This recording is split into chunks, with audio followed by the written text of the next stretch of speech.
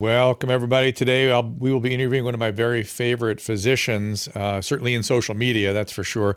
I recommend strongly you follow him on Twitter. I'll get you that Twitter. It's V Prasad, Prasad, MD, MPH. V Prasad, MD, MPH. Dr. Vinay Prasad, he's an oncologist. I found him before the pandemic. He had a podcast called Plenary Sessions, and he just evaluated medical literature there, and I always admired the way he could penetrate. When people read better than me, I listen to their podcast. There it is, Plenary Sessions. And he has a tremendous ability to penetrate medical literature, and so I was learning a lot from him. So naturally, when the confusion hit around COVID, I turned to him for some clarity, and he has been a source of that ever since. And he's very kindly been on the show a couple that I had not seen him, or maybe yesterday, I had not seen him use yet, the sociology of science. We're going to get into that. And that's so much of the craziness right now is this sociological phenomenon, not the science. So let's get right to it. Our laws as it pertains to substances are draconian and bizarre. The psychopaths start this way. He was an alcoholic because of social media and pornography, PTSD, love addiction, fentanyl and heroin. Ridiculous. I'm a doctor, for sake. Where the hell do you think I learned that? I'm just saying, you go to treatment before you kill people. I am a clinician. I observe things about these chemicals. Let's just deal with what's real. We used to get these calls on Loveline all the time. Educate adolescents and to prevent and to treat. If you have trouble you can't stop and you want to help stop it, I can help. I got a lot to say. I got a lot more to say.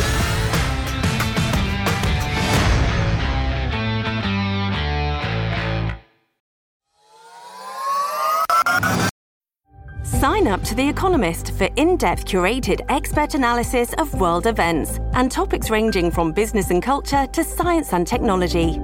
You'll get the weekly digital edition, online-only articles, curated newsletters on politics, the markets, science, culture, and China, and full access to The Economist Podcast Plus.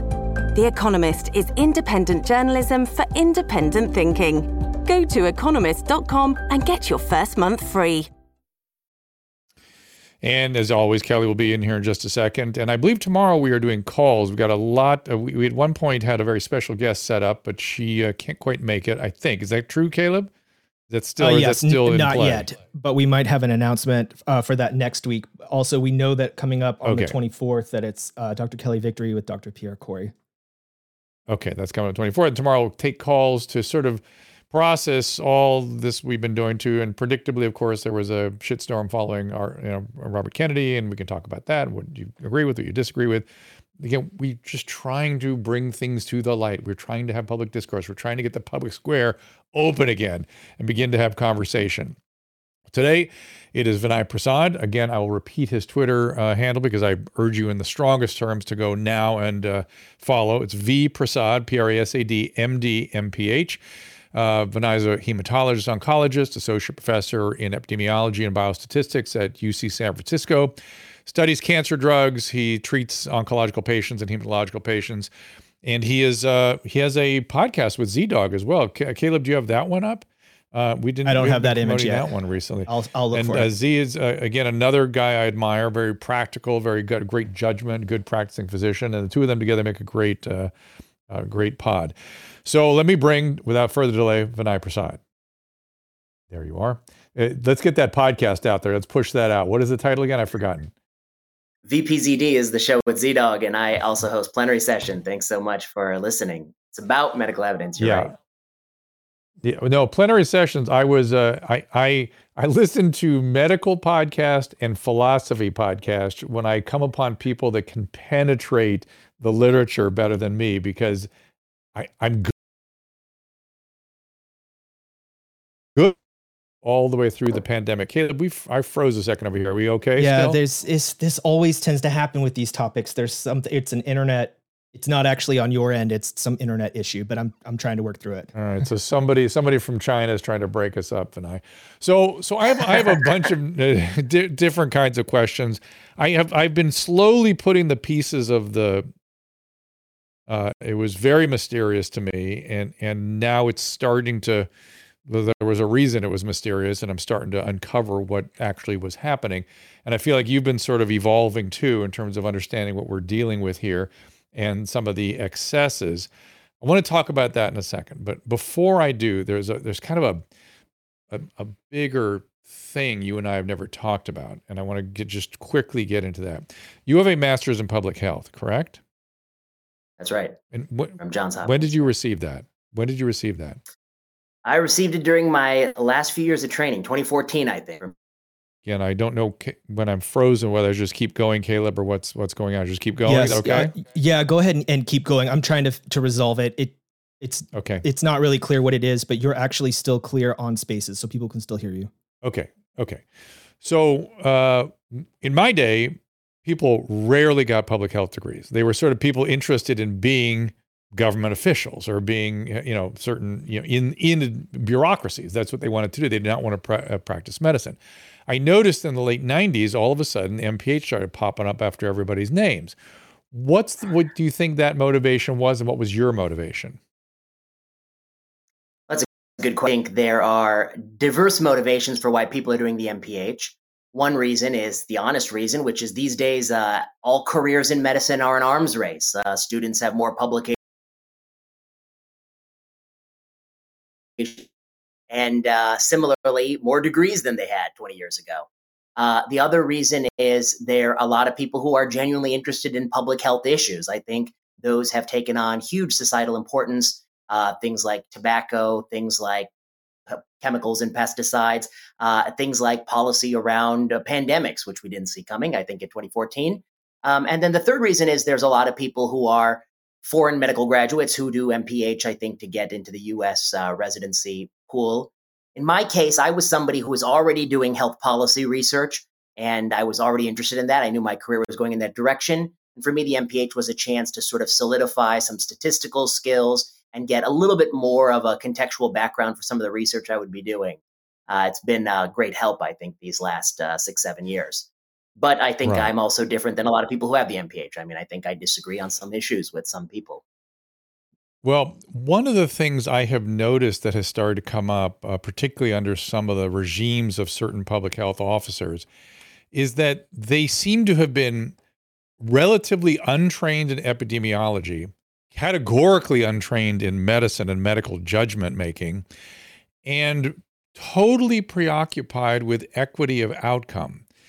And in the middle of a pandemic, to be totally, completely preoccupied with the equity of outcome for a 17-year-old healthy male and a 75-year-old obese diabetic female, these are not the same thing, and they're not going to the same places. They're going to have different outcomes.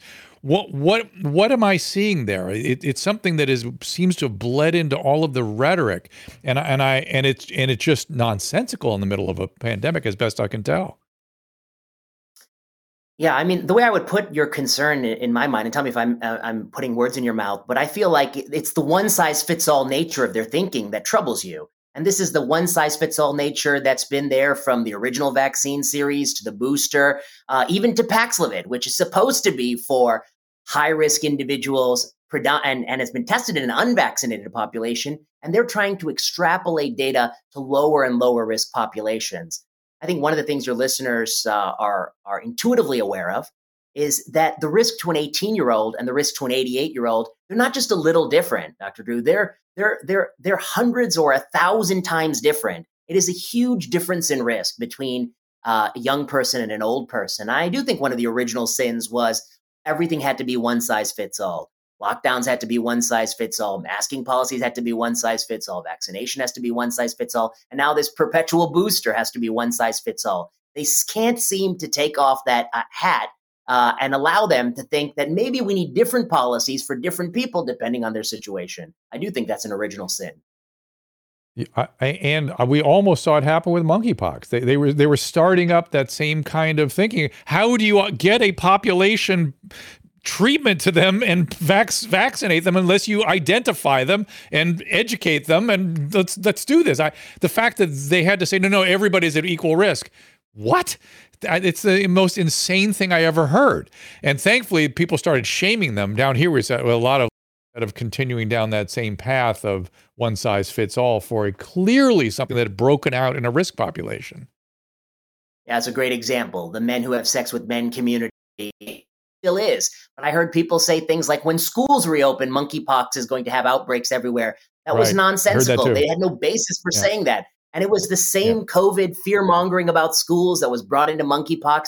I mean, sometimes I think that some people just want to keep schools closed. I don't know what their motivation is. They're constantly looking for things to cry about. The sky is falling. But that's a great example. Sometimes in public health, you have to state who is actually at risk, so those people in that community can take it very seriously and do the right things to protect themselves. Still under this same umbrella, Paul Offit came out and said, I'm kind of concerned about young males. There's a signal there. I'm worried. And he was immediately dismissed. And then a journalist did her job and said, Dr. Walensky, what do you think about this? And Walensky went, oh, he's a great resource for us. But we are just, and this was something she said into a microphone live in front of a journalist, which was, we're going to stick with 12 and above because we just thought we needed to simplify our messaging. I took my breath away. Simplify messaging is how we determine what appropriate populations to treat people or vaccinate people. It was breathtaking to me. As people who try to communicate to the general public, we are believers that where at all possible, you should simplify the message, but not to the point where you're actually having bad advice for some group of people, right? It should be as simple as possible, but think that was a profound admission that they are so committed to that one-size-fits-all mantra that they cannot tolerate the fact that maybe a 20-year-old man needs different advice than an 80-year-old woman. And that's okay. It's not so hard to tell apart a 20-year-old man and an 80-year-old woman. We've been able to do it for a long time, and we can give them different advice. We do for so many other things. This is no different. I don't understand it. Do you have a theory? It's just, again, I've been slowly coming up with bits of information about things that have me baffled, but this one still has me baffled. So I think if you really ask me, why do I think they are so aggressively pursuing their policies in young populations at low risk with very poor data, and that's what they're doing, why does that happen? I think number one, groupthink. Dr. Drew, doctors are trained to go with the flow, to not push against established authority. We're selected for that. That's what it takes to become a doctor. And I do think these people are subject to groupthink. Number two, I think when you move into the political arena, it's so easy to become a political against the political flow. And I think many of these people are not are not principled enough. I also think that people talk a lot about conflict of interest, financial conflict. I don't think they quite have their finger on exactly the problem. I'm confident that Pfizer and Moderna are not actively paying people in the administration at this moment. They're not doing that. I don't think so. But we do have a problem with revolving door. Many of these administrators, when they leave public service, they're going to work for and consult for the pharma companies that they are regulating right now. We've seen that with prior FDA commissioners who now sit on the board of director of Pfizer's, and we've seen that with the former FDA commissioner who works in a venture capital firm that has Moderna ties. So there is going to be some revolving door. And I think it's natural for people to think about what's my job down the road. And that is a potential bias. And then the last part is sometimes never ascribe to malice what incompetence will explain. And sometimes people are just incompetent. They're not trained to be the people setting broad, sweeping vaccine policy in a once in a 50-year pandemic. They were never trained for that or prepared for that. They have no compass to guide them, and they're making mistakes the way anybody who might make mistakes. And so I think incompetence is also a factor. So those are the things I put. I think structural problems in the conflicts, the groupthink, and even incompetence, I think. Incompetence has been on full display in a lot of the policymaking, particularly in this stage. Just grotesque incompetence.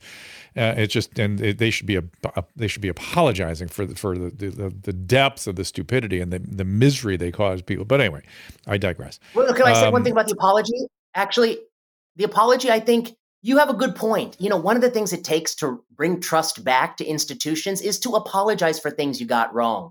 Recently, we saw Anthony Fauci saying that he wasn't directly responsible for school closures. And to some degree, it's true. I mean, he's not the politician who made those choices, but he has to take ownership of the fact that he was the one who came forward and suggested it. He recommended it. He gave dozens and dozens of interviews where his rhetoric led people to believe it was a wise thing to do. And he was instrumental in school closures. So if he wants to say now that was a mistake, he should own the fact that I made a mistake.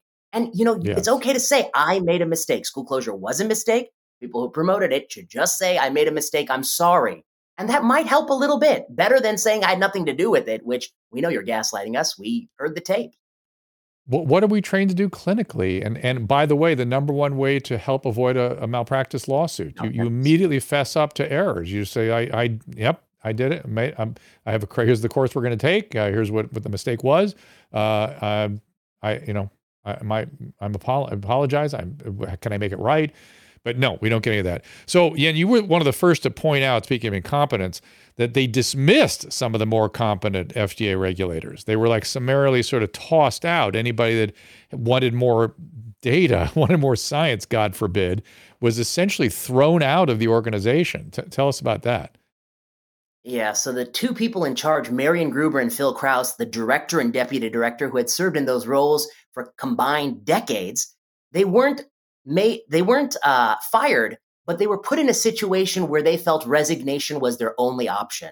And that's because they specifically say the White House placed extreme pressure on them. These are career vaccine regulators. Their goal in life is to make sure vaccines that come to market are done absolutely as safely as possible. That's what they believe in. They've dedicated a career to that.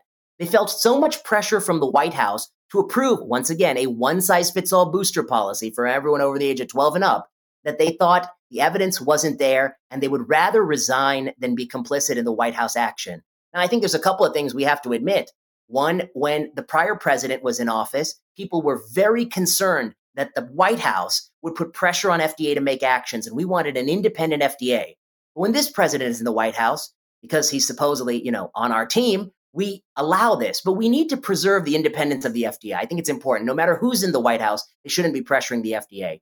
And I think the loss of Marian Gruber and Phil Krause, as you point out, it's a tremendous loss. You're losing decades of experience, decades of knowledge, and unfortunately, you're losing, I think, the two smartest people at the FDA on vaccine products. And now you're left with, I think, the second string doing the decision-making, and that's not good. Not good. And you mentioned, I think it was today or yesterday, the sociology of science at work. What did you mean by that? Yeah, I think that we have to be honest that right now they are endorsing in this country, a bivalent booster for kids 5 and up. 86% of kids, by the CDC's own estimate, have had and cleared COVID-19. Many have just had Omicron. I think if you're honest, you have to say there is substantial uncertainty that this new booster, when given to a 6-year-old who's already may have had a couple of shots and already may have had COVID a couple of times, the idea that this shot will benefit that 6-year-old is very, very uncertain. And yet you see over and over from the administration that it's not uncertain, that it's actually very certain. They don't have that data. Anyone who's following knows they have reported no human data in children. They authorized the new bivalent booster based on mouse data. They've press released some data of antibody titers. They haven't told us the numbers of those antibody titers. Antibody titers, a measurement, how much antibody in your bloodstream. That's not an endpoint people care about intuitively. It's what we call a surrogate endpoint. It's a stand-in endpoint. And historically in medicine, it doesn't always correlate with what you want. And so I think when I say the sociology of science, I say, what does it take for many, many people in science to all get behind the story that you got to do this, you have to do this. There's no room to debate. There's no doubt when the facts on the ground are substantial uncertainty. And that to me is a paradox that can only be explained by broader cultural forces and the sociology of where we are in the moment.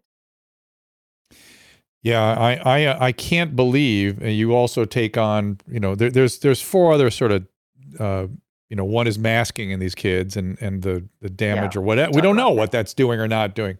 Why isn't there a rush to do the proper studies on kids, on young males, on the masking?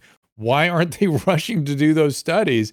Is it they don't want to spend the money and therefore, again, the cozy relationship with the drug company, they're not interested in spending the money either? What is it? Let's pull the two apart. So let's just talk about masking for a second. United States is different than the World Health Organization, than UNICEF, than most European nations, which is that we, our CDC and American Academy of Pediatrics, recommend masking kids between the ages of 2 and 4. And until even as early September, before a federal judge basically prevented the Biden administration from enforcing that in Head Start, they were doing that in Head Start programs in this country. I think we have to ask ourselves, when we're the only nation among our peer nations that's masking a 2-year-old in Head Start, which, by the way, is a program for the most vulnerable children in America, we have to ask ourselves, why are we the only ones doing it? Are we so brilliant that we know a 2-year-old can wear a cloth mask and slow the spread of COVID?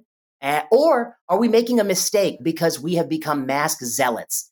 The moment I think Donald Trump decided not to wear a mask, the mask became almost the MAGA hat of the extreme left. And we had a sort of religious devotion to the mask. We're pushing the mask down to 2. I can tell you, having reviewed the evidence, there is no credible evidence that supports masking a 2-year-old.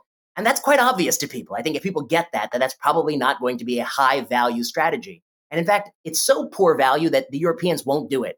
There might also be a downside. We don't know. We've never had an experiment where we mask so many very young kids for so long. And the downside might be on their language acquisition, their socialization. I've heard people say something like, a child who is born blind still learns to speak, ergo there can be no damage. That's a that's a false argument. I mean, obviously, people who are blind are speaking, but people who can see can learn a lot about your emotion from reading your face. There's more to communication than just the sounds that are coming out of your mouth. So, when I hear that kind of ridiculous rhetoric, and I see the American Academy of Pediatrics, they continue to recommend on their website to this moment that you should mask 2-year-olds at times of high community spread. They just had a conference, Dr. Drew, where there are many, many photos of them going unmasked at dinners. And so they don't even practice what they preach. And so, so my point about the mask issue is, you're asking me why it happens. I don't think anyone's getting rich from big cloth masks. I think it's a zealotry. It's a fundamentalism. It's your brain can't think rationally because you're so wedded to your tribe. It's tribalism ahead of science. Wow. And the fact people call it science and try to demonize the opponents, make it seem like the person who questions masking a 2-year-old, that they are somehow promoting misinformation. That's a very dangerous place to be. Now let's talk about the shots, the vaccines. Here, I think Pfizer is they're going to make $100 billion. They're making hand over fist money from their 2 COVID-19 products, Paxlovid and the vaccines. And Moderna is making a lot of money too. And when companies are making so much money, public regulators have an obligation to ask them the tough questions, which is, prove to me your shot's helping older people, but also prove to me your shot's helping younger people, and prove to me you couldn't do it safer. Maybe a 20-year-old could take a lower dose. Maybe they could space the doses further apart. Maybe they only need fewer doses than an 80-year-old. You could do studies of all of these things. And then you could also make Pfizer do studies just in people who've had COVID. Most of our studies are in people who've never had COVID. But you know what? It's hard to find any of those people anymore because almost all of us have had COVID. And so it obviously, like any drug product, it might be different if you hadn't recovered from the disease than if you haven't had it. And that's another relevant thing. So why don't we push them to do those studies? And I think that's where the corporate capture comes in. That's where the money comes in. That's where and that's where the incompetence comes in and the groupthink. I think it's not just purely about the money. We should never underestimate the power of incompetence. I think that's a key message I have. I think that's a good point. But again, whenever I'm just baffled and astonished, I know there's a little more there, and I'm searching for it. So as usual, I wrote into Kelly's time here. I'll bring her in just a second. But my last question to you is, what the F happened to us? What happened to our profession? What is it? Is it just those forces at work that you've just mentioned? And I don't know. I'm surprised at us. Yeah, I'm surprised. I think, we were on a recipe for disaster. The last 15 years, the movement to silence your opponents, deplatform your opponents, cancel your opponents, that's been growing stronger and stronger as a cultural force. Rather than engage with your opponents, rather than show us why your opponents are wrong, don't let them talk, has been a cultural movement. Also, the other sort of force that happened was, this is the first time, I think, in our entire lives that rich professor types in the United States actually feared for their own safety. During Ebola, during other prior outbreaks, they could rest assured that they were thousands of miles from the action. It could never affect them. But now you have academic professors literally fearing for their own safety. And the moment you had that, fear can rot your brain. It can rot the reason portion of your brain. It can make you do all sorts of misguided things out of fear. And I think that was a root cause. And then the rise of the technology companies, Facebook, Twitter, Amazon Prime, Uber Eats, Netflix. These companies thrive the more you're at home, the more you're kept away from other people. They thrive on capturing more of your attention. And if the same pandemic had happened 10 years ago when these companies weren't so powerful, I'm confident our response wouldn't have been the same. And then finally, the eternal truths of human nature, which is, we think we can sorry to go on, but the last thing I'd say is just, the ahead, eternal human truth with this, in the face of Mother Nature, we think, we're only a cloth mask away from eradicating the virus, or that, a few actions on our part and we can tame Mother Nature. And that's often a fallacy. It's a fallacy, and I understand them grabbing for it in the face of fear, but why their judgment caved to fear with a 5% or a 2% fatality rate, that was surprising to me. The most astonishing question I got when I had Delta was, were you afraid? Were you afraid? I'm like, as a 62-year-old man, it's like, yeah, it's a bad illness. It was sucked. I had long COVID. It's like, I had H1N1 too when I was 50, and I'm going to tell you, that was worse. That was worse. Right. And you're going to die? It's like, no, I had a 1, maybe a 2% fatality rate. When a doctor tells you, I mean, if I get cancer and I see you and you tell me you have a 99% chance of cure, I ain't worrying about that. I'm even thinking about that 1%. That's a great point. I mean, for somebody with testicle cancer, we often have cure rates in the high 90s, and people breathe a sigh of relief, and we're all thinking optimistically. Whereas this is one of the times we have, in some ages, is actually even higher than that, 99.99% chance of being alive and well a little bit later. And still people are panicking. But, Dr. Drew, it also speaks to the fact that this is a generation of people that really, professor types now in the academy, they haven't faced much risk in their lives. They weren't born at a time of a draft. They've never lived through a Great Depression. They haven't faced much risk at all. And their entire risk calculator is broken. The same way people raise their kids. They don't let their kids go to the top rung of the jungle gym. Our calculators are broken about risk. Yes, I agree. And I've noticed those that sort of from my era, we were kind of shaking our head like, no, we were dealing with a pandemic that had 100% fatality rate. That was different. It was different when everybody died, HIV, no matter what you did. Yes, that was a different thing in 1985. And we sort of had that in our background to think about. That's why we were sort of bewildered by some of this. But anyway, we have to take a little break. I'm going to get Kelly in here. Vinay Prasad. Let's see. We have your website up there. It's VinayKPrasad.com. The VPZD show, of course. The plenary sessions is the other podcast, a little more medical, academic, typically. And let's see. And the Twitter handle is VPrasadMD-PhD. Did I get that right? MD-MPH. What did I see? MD-PhD. MD-MPH. There you go. All right, we'll take a little break. Be right back. Consumer price index yet again going up. Stock market in turmoil. What's our government doing to quell the surge of inflation that is gutting American families? Oh yeah, they're spending more money and adding to the burden. Don't bury your head in the sand while your savings get decimated. It's time to do something about this. Visit birchgold.com/Drew. Now, I don't give investment advice, but you can visit birchgold, BIRCH, gold.com/Drew. Birch Gold will send you a free info kit on protecting your savings with gold in a tax-sheltered account. Great people with almost 20 years of experience converting IRAs and 401ks into precious metals IRAs. Don't let your savings lose value. Visit birchgold.com/Drew and claim your free no obligation info kit from Birch Gold. You can own physical gold and silver in a tax-sheltered retirement account, and Birch Gold will help you do it. Birch Gold has an A+ rating with the Better Business Bureau, countless 5-star reviews, and thousands of satisfied customers. Check them out now. Visit birchgold.com/Drew and secure your future with gold. Do it now. For a long time, I've been talking about the holy grail of skincare, Genucel, and the amazing results that both Susan and I have seen. I'm a big fan of Genucel's Silky Smooth XV. It's a moisturizer soaked right into my skin instantly, and with its immediate effects, I saw fine lines and wrinkles visibly disappear within 12 hours.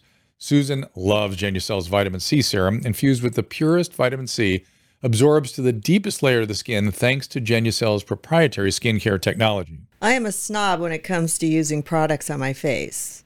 The dermatologist makes a ton of money from me. But when I was introduced to Genucel, I was so happy because it's so affordable and it works great. I was introduced to the Ultra Retinol Cream, which I love at night. All the eye creams are amazing. People notice my skin all the time, and I'm so excited because it's actually working. And right now, Genucel has bundled my favorite products and Susan's for you to try today for up to 60% off retail pricing. That's right, save up to 60% on my favorite Genucel products today. Just go to Genucel.com/Drew to see what's in our bundles and receive an extra 10% off at checkout when you enroll in their personal concierge at checkout. That again is Genucel.com/Drew, GENUCEL.com/DREW. If you're struggling to lose weight, you've probably heard about weight loss medications like Wegovy or Zepbound, and you might be wondering if they're right for you. Meet PlushCare, a leading telehealth provider with doctors who are there for you day and night to partner with you in your weight loss journey. If you qualify, they can safely prescribe you medication from the comfort of your own home. To get started, visit plushcare.com/weight-loss. That's plushcare.com/weight-loss. plushcare.com/weight-loss. Some platforms have banned the discussion of controversial topics. This episode ends here. The rest of the show is available at drdrew.tv. There's nothing in medicine that doesn't boil down to a risk-benefit calculation. It is the mandate of public health to consider the impact of any particular mitigation scheme on the entire population. This is uncharted territory, Drew. And welcome, of course, Dr. Victory. I don't know if this is apocryphal or not, but there was just an announcement and a couple of tweets I saw that they have approved the vaccine for the mandate for the childhood vaccine program. What do you guys call that? The vaccine? Yeah, what they were meeting was the advisory committee on immunization practices that was meeting today to opine about whether or not to add the COVID vaccines to the childhood vaccination schedule. And it has really profound implications if they have done that. Here's that as yes. Clarify. I don't know if it's apocryphal or not, but go ahead. There's two programs. So there is the childhood immunization schedule. That hasn't yet happened. But there's something called Vaccine for Kids program, which is a program that when the Biden administration stops paying for this vaccine, that poor kids will be able to get it for free. They added it to that. But your point is, Are they going to someday try to add this to the immunization schedule? And I think they've made it clear in their slides they're headed in that direction. So I do think we could have that conversation. But just a point of clarity, they haven't done it yet. But they're headed in that direction. That's what all their slides suggest. Okay, I figured I wasn't. And I want to. No. Well, first of all, Dr. Prasad, thanks for joining us here today. A lot to unpack in the first 30 minutes of your conversation with Drew. And I want to talk about all of these things, including the vaccines and whether or not they're going to move forward with that, adding it to the vaccine schedule. I want to talk a lot about adverse events. But before I do, I want to weigh in a little bit on the conversation with regard to, quote, what has happened with public health. I do not have a master's in public health, but I have extensive experience and postgraduate training in public health, including from the Harvard School of Public Health. And what I have seen over the years is that schools of public health have become far more concerned with things like social justice, inequities in healthcare disparities, things like gender issues, than they are in things like statistics and epidemiology. The average graduate student in a master's degree program in public health doesn't really understand the studies. They are far more, as I said, concerned about social justice issues.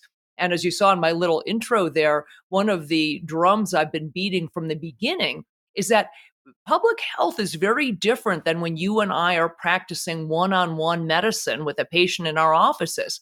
One-on-one medicine, that patient is your sole concern, the outcome for that patient. When you put on your public health hat, it's very different. And they are obligated to consider the impact of any particular mitigation, whether it's school closures, masking, shutting down businesses, limitations on travel, whatever it is. They are obligated to consider the ramifications of that on the entire population, and not just, by the way, the entire population with regards to a particular virus. They should have been considering the social impact, financial impact, spiritual impact, psychological impacts, and they didn't.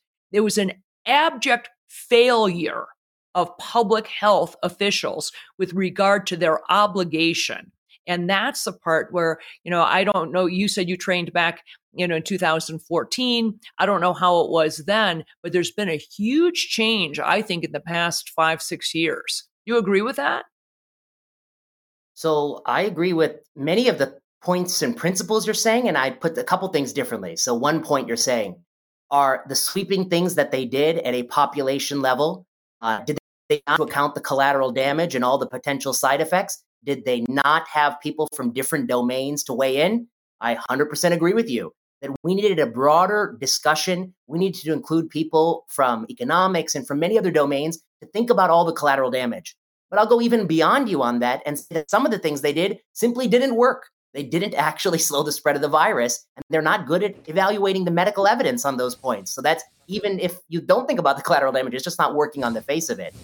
To your point about the movement in public schools and the culture there, I think that part I have a little question, which is I'm not sure which is the chicken and the egg in this situation, because the types of people who go into public health are often extremely left of center people, and the left of center has moved even further left over the last 10 years. And those are the kinds of people that seek MPH. So I'm not necessarily sure it's the school that teaches them that, or those are the ones going into it. Whereas people who are more centrist or right of center may go into fields like economics. I don't know the answer to that question. But your point is well taken that when you have a pandemic and an unprecedented response, you have to think about all domains, from inflation to supply chain to education to educational outcomes, and not just monolithically about the virus, not just solely about the virus. And I think they did make that mistake. Well, fair point, by the way, about it may just be the left-leaning people. And you jumped ahead to what my next question was going to be about the idiocy of many of the policies. We have known for decades that masks do almost nothing, if anything. I normally would just say absolutely nothing, but, almost nothing to stop the spread of a respiratory virus. I have said over and over again from the very beginning, and was my first ban from Twitter, was for saying that social distancing is an entirely made-up construct, does not exist in any book on public health, epidemiology, virology, pandemic management, or anywhere else. It's a made-up construct, yet all of a sudden, we have, stickers on the floor at the Walmart saying, walk this way, and stickers telling you where to stand at the airport 6 feet apart. Absolute insanity. We've known from the beginning that not everyone was at equivalent risk from this virus. Yet they brought, as you well pointed out in your open, they painted with a broad brush these mandates that acted as if, a 12-year-old kid in middle school was at the same risk as the 78-year-old debilitated person in a nursing home. And that was something that I hadn't seen before this particular pandemic. As Drew pointed out, they were about to do the same thing, or were trying to do the same thing with regard to monkeypox. And fortunately, that was shut down relatively quickly. But I don't give our fellow physicians, I don't give them, sort of a pass on why all of a sudden the people who I sat next to in virology are absolute mask zealots all of a sudden. I'm saying, what are you kidding? I mean, what? You saw it, I'm sure. You're in California of all places. What happened to our colleagues? All of a sudden, social distancing, removing every other chair in the waiting room. Are you kidding? I mean, and Kelly and I have now spoken to people. This is a very interesting point. And here's what I'll say about it. Kelly and I have spoken quickly. Go ahead, finish. You. Oh, no. What I was going to say is, to Dr. Victory's point, one thing to say is, how many different things did we actually do? We probably did 100,000 different things, from things like roping, taking the rims off basketball hoops, pouring sand into skate parks, taping up playgrounds, telling people don't go outside. I saw an article, in San Diego, that there's a UC San Diego professor who pleaded with surfers not to go surf because the COVID could spread in the sea breeze. We masked kids. We masked adults. We recommended cloth masks rather than other types of masks. We didn't do any randomized studies to further evaluate our knowledge. We recommended 6 feet of distance. I think Dr. Victory's correct that 6 feet is absolutely invented. And I think there's a broader point here, which is that if you want to think about idiocy, there's no shortage of idiocy. There's 100,000 things we did, and probably 99,000 didn't work. They were just stupid things to do. Now, the things that were more plausible, we should have conducted well-done studies to assess whether or not they worked. We shouldn't have just said to do it. We should have studied it. And we didn't do any studies in high-income nations on non-pharmacological interventions in a cluster design. There's only one or two, and they're mostly run in low-income nations like Bangladesh, and one from the Guinea. And then to your last point, to your last point about why did this happen? I think you're hitting on something, which is like the mask zealotry in particular. That became something very, something that the United States took on a life of its own more than other nations. And I do think it's related to Donald Trump in a lot of ways. And I say this is actually as somebody on the political left. I'm one of those people on the political left. But Donald Trump was so influential that people who opposed him merely opposed him to say the opposite of what he said. So when he said reopen schools in early July of 2020, the American Academy of Pediatrics did a 180 and actually tried to put a lot of restrictions in place that made it harder to reopen schools. When he famously didn't wear a mask, liberals, I think, doubled down on the mask philosophy. And so when you ask, why did this happen? It's because a lot of scientists were thinking with their political hat and not with their science hat. And I do think the evidence is generally quite weak. And we have published a paper on that, and that's forthcoming in the peer review literature. But it's previously been published as a working paper. And so I do think the evidence is weak. And there's a reason why Fauci didn't recommend it when he went on 60 Minutes the first time, because it was not part of pre-pandemic guidance. Yeah, I think, and it's actually worse than you lay it out, because even when the studies that were done, Duke University did a study in August of 2020 on cloth masks and showed that cloth masks actually made it worse, that they caused the droplets to aerosolize. When you cough, the droplet hits the cloth mask and breaks into a zillion smaller pieces that can travel further. Brown University and MIT did a study and proved that there was no difference between 6 feet and 60 feet in terms of the spread of the viruses. Those studies never saw the light of day. They were deep sixed. Anybody who said anything contrary to the narrative was shut down, censored. And that's a topic I want to get into too, the whole impact, really what impact did the profound censorship, cancel culture have on people? The fact that, I certainly was mercilessly censored from the very beginning, but I think it really, for the first time in my entire professional career, was I finding myself occasionally self-censoring, afraid to actually say something because I'm thinking, is it worth, posting this tweet? Because it's certainly going to get me kicked off, even when the tweets weren't really of any question at all. It was my statements about some of the medications, for example, and the fact that some of these medications that I'm not even allowed to say on this show are FDA approved and have been for decades. I mean, those are irrefutable facts, but stating them on Twitter was enough to get me banned. Have you been censored at all during this pandemic? No, I don't think I have been censored. But, I guess what I'd say is this, even hearing you talk about some of these things, I share a lot of your views and I disagree with you a little bit. But I want to live in a world where somebody like you, who I disagree with a little bit about some of these things, is free to speak her mind. And I'm free to speak my mind, and we're free to engage, and we'll play the war of ideas, and let's see whose ideas persuade the most people. And I think that's what America has always meant. And so I am deeply troubled by the censorship.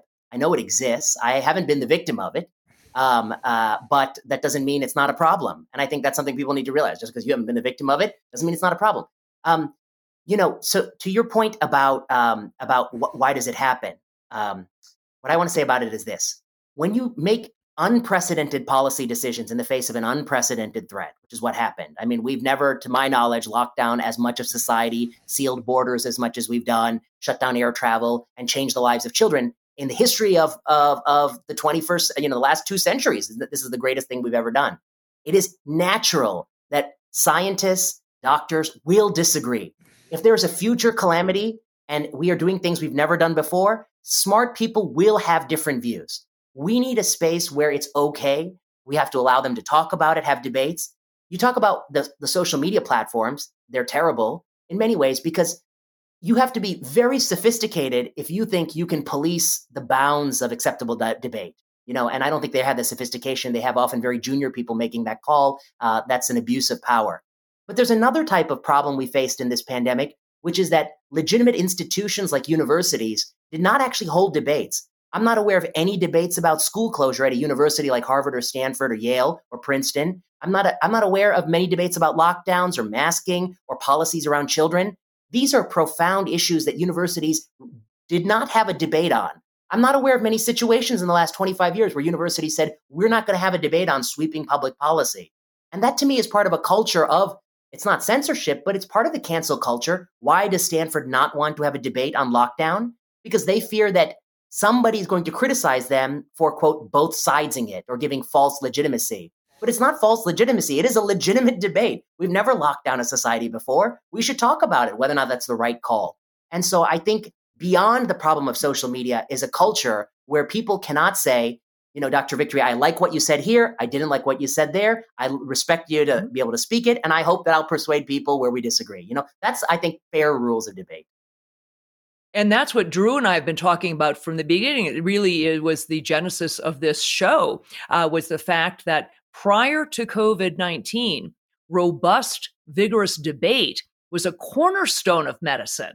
That was how we always did things. We had morbidity and mortality meetings every month where behind closed doors, you'd get and duke it out with people and say, well, did you consider this? And what about that? Or what were you thinking? Hadn't you read this study? And that was really the cornerstone of medicine. All of a sudden, this was the first time in my career, as I said, that wasn't allowed and that you really couldn't have that debate. And you're exactly right. Those institutions of higher learning where you would have expected to have that robust, vigorous, respectful, but robust debate. And that wasn't happening. I want to ask you, you more than anybody I know have been out there talking about some of the issues with regard to vaccine injuries, specifically cardiac injuries. Just as I was getting ready for Drew to bring me on today, I got a thing popped up on my screen that Mississippi State University is sad to announce an 18-year-old freshman football player has just dropped dead. Rarely a day goes by that some young, previously very healthy athlete drops dead. And when I say drops dead, it's not a euphemism. I mean, tips over from a standing position to the ground, dead right there.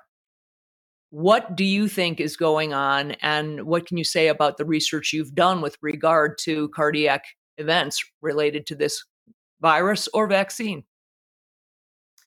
Yeah, okay, that's a good question. And I guess here I might be a little bit different than your point of view on this, which is that I think it is abundantly clear that the mRNA vaccines, particularly when given close together, particularly dose 2 of the Moderna product, particularly in boys between the ages of 16 and 24, can cause clinical myocarditis, which is typically crushing substernal chest pain and cardiac injury, and people can be hospitalized. And that has been shown in dozens and dozens and dozens of series. I think it's very difficult to ask whether or not deaths are increased. There is not the same quality of science. I think we should investigate it, but I'm not comfortable making any claim on that just yet. I think anecdotes are always problematic because there have always been stories of people who something bad happened to them. It's hard to know the cause. There are many things in life. But to your point, which is, should we take this cardiac signal seriously? And by that, I mean clinical myocarditis in boys of this group. I think the answer is yes, we need to take it seriously. And the goal of public health is to try to minimize the harms of this. And that means we should be robustly thinking about different doses, limiting the number of doses if somebody's had COVID-19 already, spreading out the doses further apart, perhaps favoring the Pfizer product over the Moderna product. I think we have to be very careful. These anecdotes, like the anecdote you mentioned, I think certainly require careful study, but it's not easy to attribute things like this to one thing or the other. Could it be the temperature? Could it be dehydration? Could it be this? Could it be that? It's very difficult. But, your point is well taken that if the question is, do you need to take safety seriously? The answer is yes. I think that's true. And we do have proof of cardiac injury in the form of myocarditis. Well, I think just as a scientist, we look at patterns. And so you're correct. No one individual death could be attributed to a vaccine. There's no way you could say that. But if you look at the patterns and the fact that even the International Olympic Committee, if you look back at their data well before COVID, they were reporting somewhere in the range of 29 athlete deaths on an annual basis of sudden death, most of them ultimately attributable to cardiac issues, 29. We were seeing in the range of 200 per month globally. The question I have there, though, is the denominator might be growing. I guess. I mean, I honestly, the reason it's so tricky is how many athletes are there? And what's the rate with which we are actually capturing the event? In the past, we might have just missed a lot of events. And so, yeah. But again, we it's always very tough to do that kind of science. And we always get to the same point, and we all agree, more data, more data. Why isn't there an urgent push for the data? Australia has a 17% increase in all-cause mortality. Why? Why isn't that an emergency in that country to take a look and figure that out? The other thing I just realized, I'm seeing a clinical signal that I had not thought about until recently. I'm seeing a lot of odd supraventricular arrhythmias that require treatment. Correct. Like either meds or ablation, and coming out of nowhere without any congenital, no valvular defects, no congenital problems. And it just occurred to me, I was thinking, oh my God, that's an awful lot of that. And I'm wondering if the cardiological world is going to start to, within their discipline, start to look at this thing. And if not, I mean, why aren't they? If not, are they afraid to say something? Drew, there are over 200 peer-reviewed manuscripts now written on this very topic, specifically supraventricular tachycardias, cardiac dysrhythmias that are attributed potentially to the vaccine. The question always was it the vaccine or was it the virus itself? And that's why the relatively recent study out of Thailand is so compelling, because that Thai study looked at 301 patients between the ages of 13 and 18, did antibody studies, showed that none of them had evidence of having had COVID. They did extensive cardiac workups on these kids prior to vaccine. None of them had any cardiac anomalies. And then within days after getting vaccinated, 29.4%, 30% of them had cardiac abnormalities following vaccination. Either those on MRI, I got a few thoughts right? on these topics. Okay, a few thoughts. One, the Thailand study. Okay, the Thailand study and a new study from Switzerland are both looking at what we talk about subclinical myocarditis. Myocarditis that may affect the heart, but without chest pain. And the number I think that's the better figure from these papers is about 2 to 3%, which is still 100 times more than the clinical myocarditis. But that 30%, I wouldn't hang my hat on that number. I'd put a 2 to 3. But to your point, Dr. Drew, about excess death, what I say about excess death is the following. When a country says our deaths are up 10%, that means the number of deaths that they actually count minus expected deaths. Well, what's an expected death? You've got to model a population that's aging and make a prediction about the deaths. And that varies year to year. And that is a kind of modeling. And modeling, as we know, is not a perfect science. So I always put a grain of salt next to excess deaths. Your point about tachyarrhythmia is interesting. I think it should be investigated. I'm not there yet to say I believe it's implicated. I do think subclinical myocarditis is a concern. I think it's at least 2 orders of magnitude more common than clinical. And I think we should also stress one thing. You don't have to find more safety problems to say we should do something about the problem we know about. We have one problem that no one will argue with. Clinical myocarditis is linked to the vaccine. The CDC admits it. The EMA admits it. Now is the time to try to lower that problem and look into other potential problems. But you don't need to evoke a second problem to act upon this one. But I would submit to you, and I agree with you, it's upwards of 50% of the myocarditis caused by the vaccines is subclinical, meaning they don't have symptoms. I would submit that that's far more dangerous. Yeah, and that's what's so dangerous, because when people have chest pain, you know what they do? They go to the doctor. They get evaluated. When people have injury to their heart and they don't have any symptoms, sometimes the first symptom is sudden death. Sometimes the first symptom I don't know about that, because I would say the ones that have symptoms where they go with crushing substernal chest pain, months later on MRI, they still sometimes have late gadolinium enhancement, which is a very poor prognostic feature. I do think in our lives, when we exercise very hard, it's possible we have some cardiac myocyte damage that the body can repair. So I'm not ready to say that the worst one is the one you don't feel. I'm still probably thinking the worst one is the one that you feel really badly. But I agree with you that it is a problem, that it is 100 times more common subclinically. I also want to make one more point. The US FDA, they asked Pfizer to do this study. That study is not yet reported. Why is the US FDA not putting pressure on the company to generate the data? And so if you were to ask me, I would say the people who are having the crushing pain, I'm more worried about those boys than the ones that don't feel anything. But I am still worried about the people who don't feel anything. I want to study this. And I think the most important point of all of this, to bring it full circle, though, Dr. Prasad, is that we are talking about a group of people, let's recall, whose risk from COVID itself was so low, the risk of a bad outcome, right? So you're talking about risk of, myocarditis, cardiac injury, whether it's clinical, meaning they have symptoms of it right now, or it's subclinical, meaning the injury is happening, it's there, but they don't have things like chest pain yet to show it, and we don't know down the road what's going to happen. We're talking about this happening in a group of people whose risk from the actual virus was de minimis. Let me expand on that. So they have been harmed. A little bit more. The additional point that you can make on that point is that after you've gotten dose 1, you've gotten a huge reduction in severe disease. You have a huge protection. Each additional dose, 2, 3, 4, and where are we going to be in 25 years? 24, 25?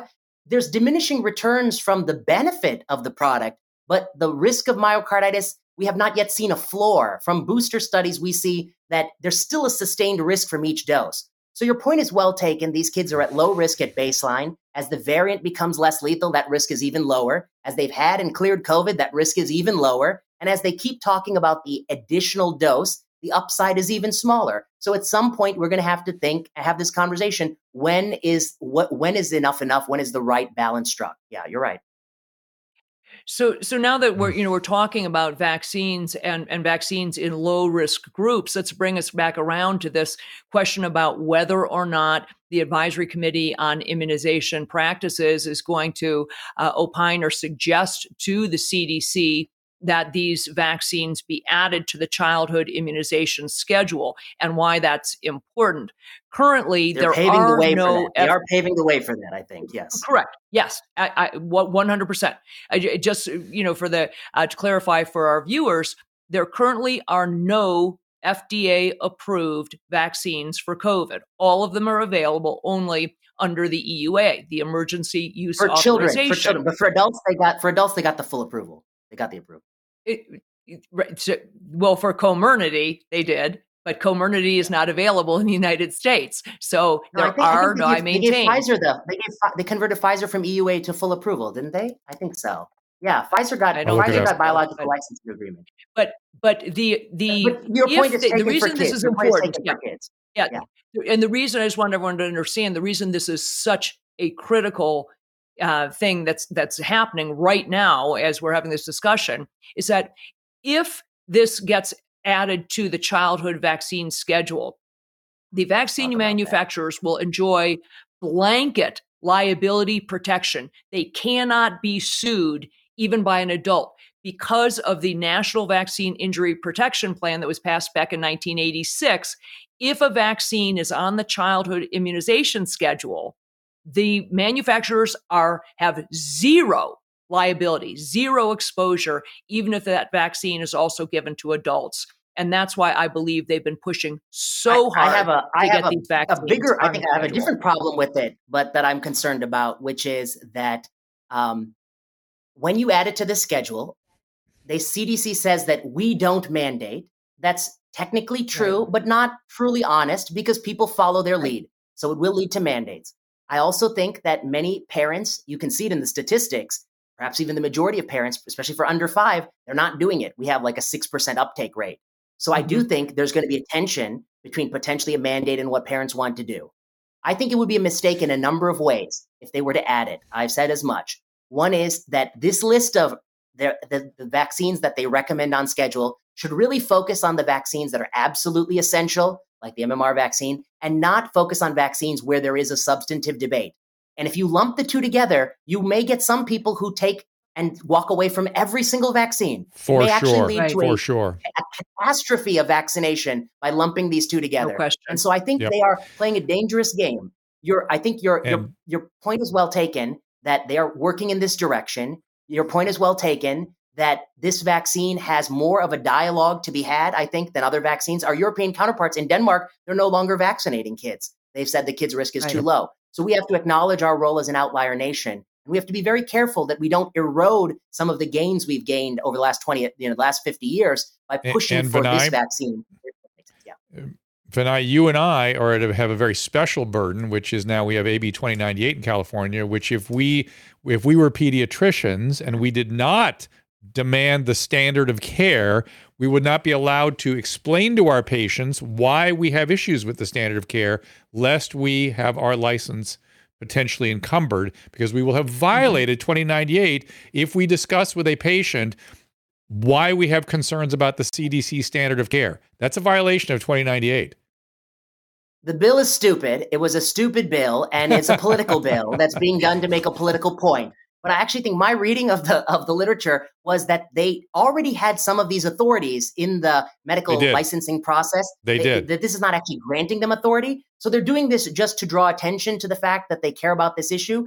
I think it's a big mistake that people on the political left are making to portray every question in science as misinformation, bad people versus the truth, which we alone have. If you portray science that way, you're not a scientist because you don't understand life is complicated, it's messy, the truth is elusive, things are fastly changing, and you're also demonizing your political opponent. You're making science political. That's a big mistake. And so I disagreed with the bill. Mistake. I'm not sure it's going to actually lead to any real world problems. I think it will be litigated to the Supreme Court. I suspect they're going to lose if it gets there. And so I think they don't want to really enforce it because they're going to lose a Supreme Court case. But it's all a stunt. It's a political stunt. We need to acknowledge, and I think this is your point, Dr. Victory, in times of crisis, when states take unprecedented action, smart people, well-intentioned people will actually disagree. We need to have those debates. We can't try to bury those debates. No, and I agree with you 100%. I have been called a vaccine zealot in the past. I have written, prolifically spoken most of my career on the importance of vaccines. And I agree with you. We are at real risk of driving vaccine hesitancy because we have taken a vaccine, shoved it through. I said from the very beginning when Trump called it, Operation Warp Speed, I said, no, that's a really, how about vaccine? How about Operation Thoughtful and Well-Researched vaccine? Because Warp Speed is because Warp Speed is really a bad thing to suggest. There's a reason the average vaccine takes 6 to 8 years to come to market, if it ever makes it to market at all. And I think that what we are seeing here, there's no question in my mind that many people will paint with a broad brush their concerns about vaccines. We're already seeing it up in your neck of the woods. Marin County has one of the lowest vaccination rates for things like polio. You've got young, these 20 and 30-year-old new parents who are too young to remember that we had a sitting president in a wheelchair from polio. Right. Polio is a real thing, and it will come back. It is coming back. So I agree with you from a public health perspective.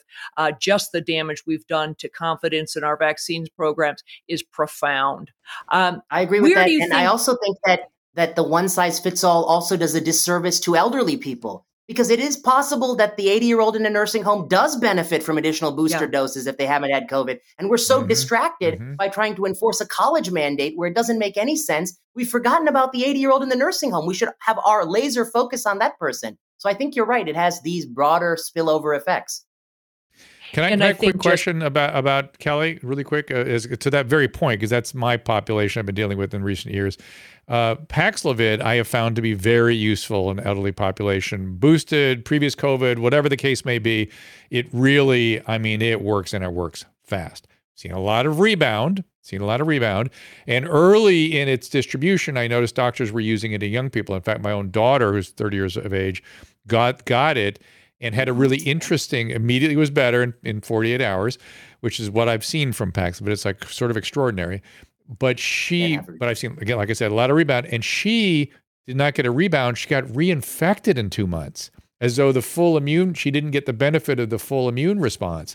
And I thought, wow, that's kind of interesting. Here we are in younger people. We don't know what we're doing with this drug. We kind of know over 65, and we're gaining experience with it, but we really have no idea under 65. So that's the point I think is key, which is that this administration had the ability to make Pfizer do the right study, which is a huge study, lots of ages, and people who are vaccinated and unvaccinated. Right now, the proof they've demonstrated is if you're unvaccinated and at high risk and you never had COVID, Paxlovid works great. But in this country, you've either had COVID or vaccinated or both.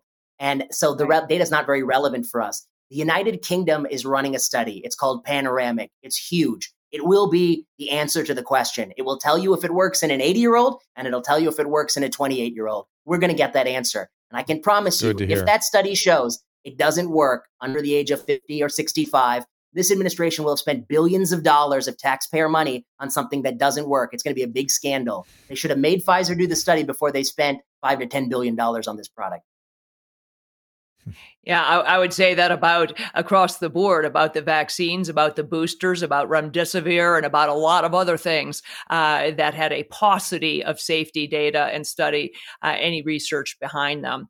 But, we're talking about the myocarditis and cardiac injuries, which are happening in real time. And we're seeing the results, I believe, of some of them.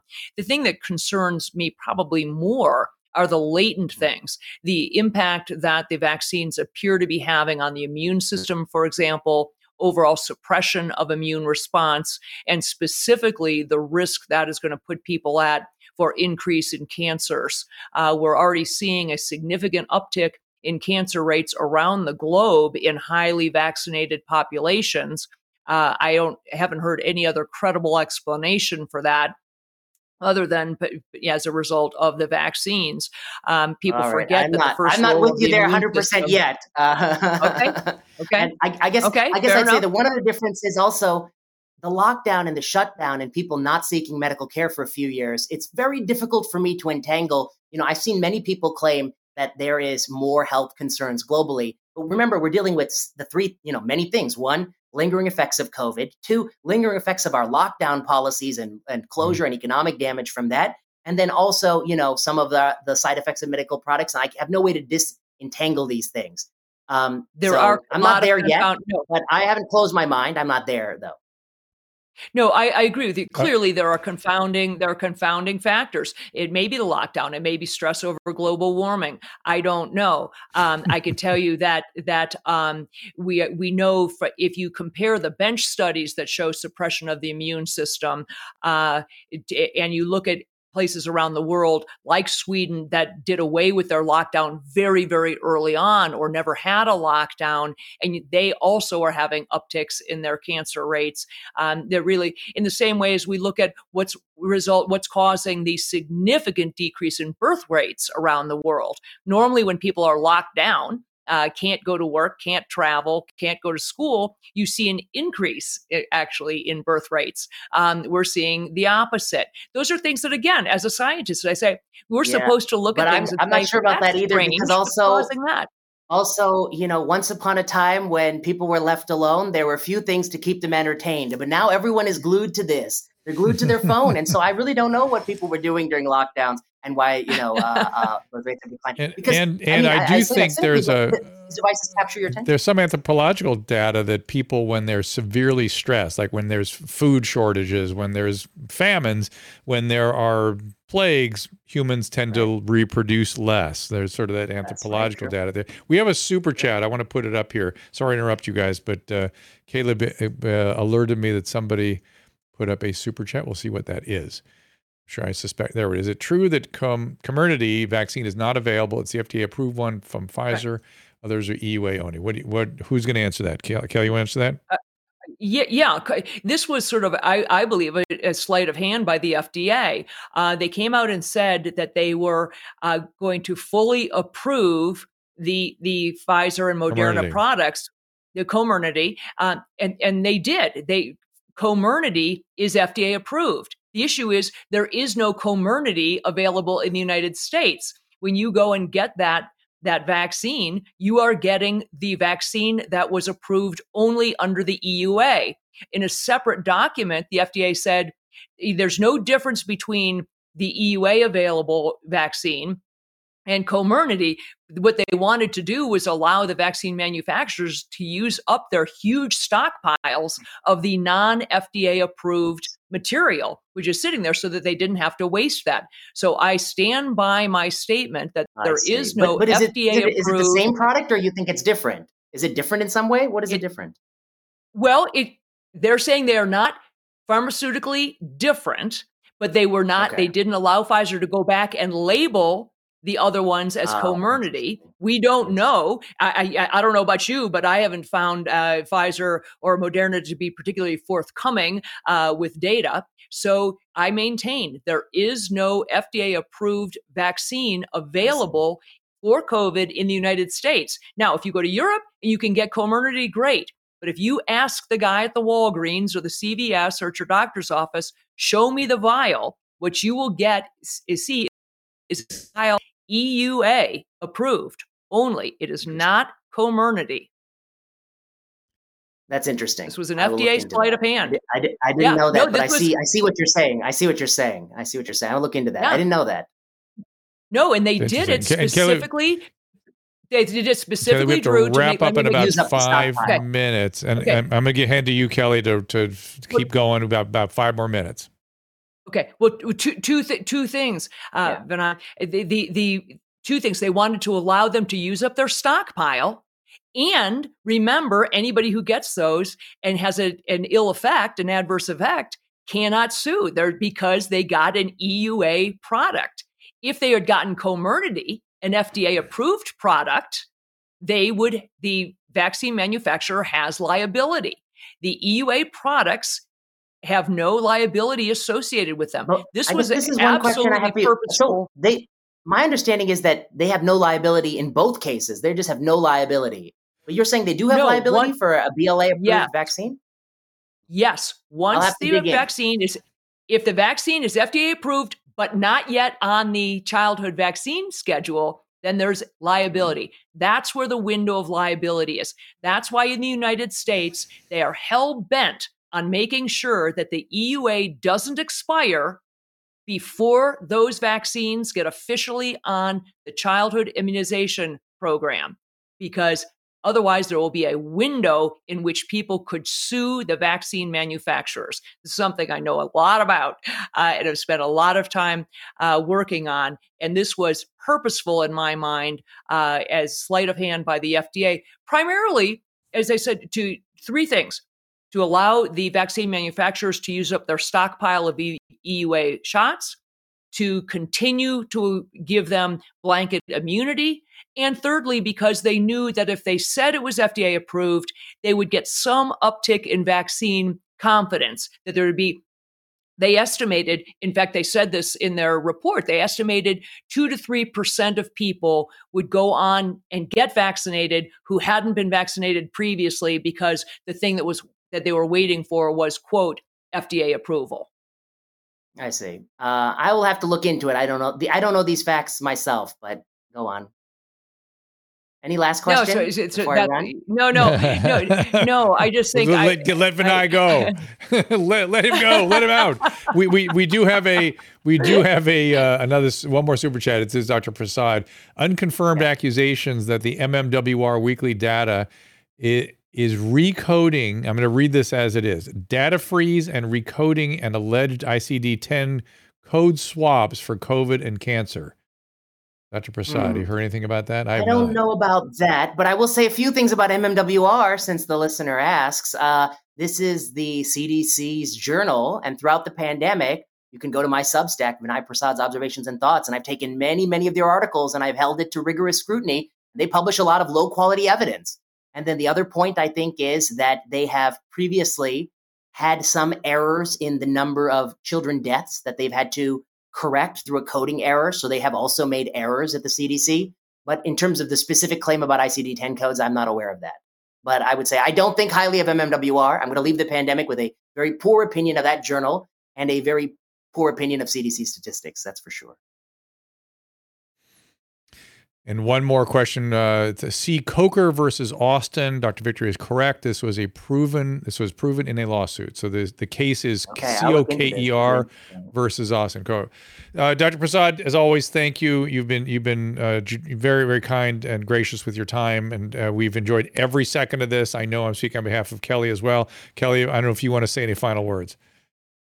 No, just thank you very much. Again, I will reiterate what both of us said early on, which is robust, vigorous debate is so critical. And I appreciate you coming on. I appreciate Drew making this platform available for me as well so that we can have these discussions. I think smart, passionate people can have these discussions and learn a lot from each other. So thank you for being here and thank you for sharing your wisdom. And I think it's interesting that the audience was very engaged with their questions and thinking and listening, and so that speaks. That's the ultimate goal. Is we want other people to sort of see how this is done and to be thinking more broadly about this, and not to just accept these things at face value because it's your team. Right. There's a lot going on here. It's very complicated, and we will continue to try to uncover what we can. And let's see, we'll go to. V Prasad MD MPH at Twitter, and also give us that Substack one more time. It's Vinay Prasad's Observations and Thoughts on Substack. Thank you so much. And Plenary Sessions. Thanks for having me. The other podcast we put, you betcha. We'll see you tomorrow. We'll see everyone tomorrow for a call-in show. Thanks, Kelly, as always. Great job. Thank you. Thank you. Ask Dr. Drew is produced by Caleb Nation and Susan Pinsky. As a reminder, the discussions here are not a substitute for medical care, diagnosis, or treatment. This show is intended for educational and informational purposes only. I am a licensed physician, but I am not a replacement for your personal doctor, and I am not practicing medicine here. Always remember that our understanding of medicine and science is constantly evolving. Though my opinion is based on the information that is available to me today, some of the contents of this show could be outdated in the future. Be sure to check with trusted resources in case any of the information has been updated since this was published. If you or someone you know is in immediate danger, don't call me, call 911. If you're feeling hopeless or suicidal, call the National Suicide Prevention Lifeline at 800-273-8255. You can find more of my recommended organizations and helpful resources at drdrew.com/help.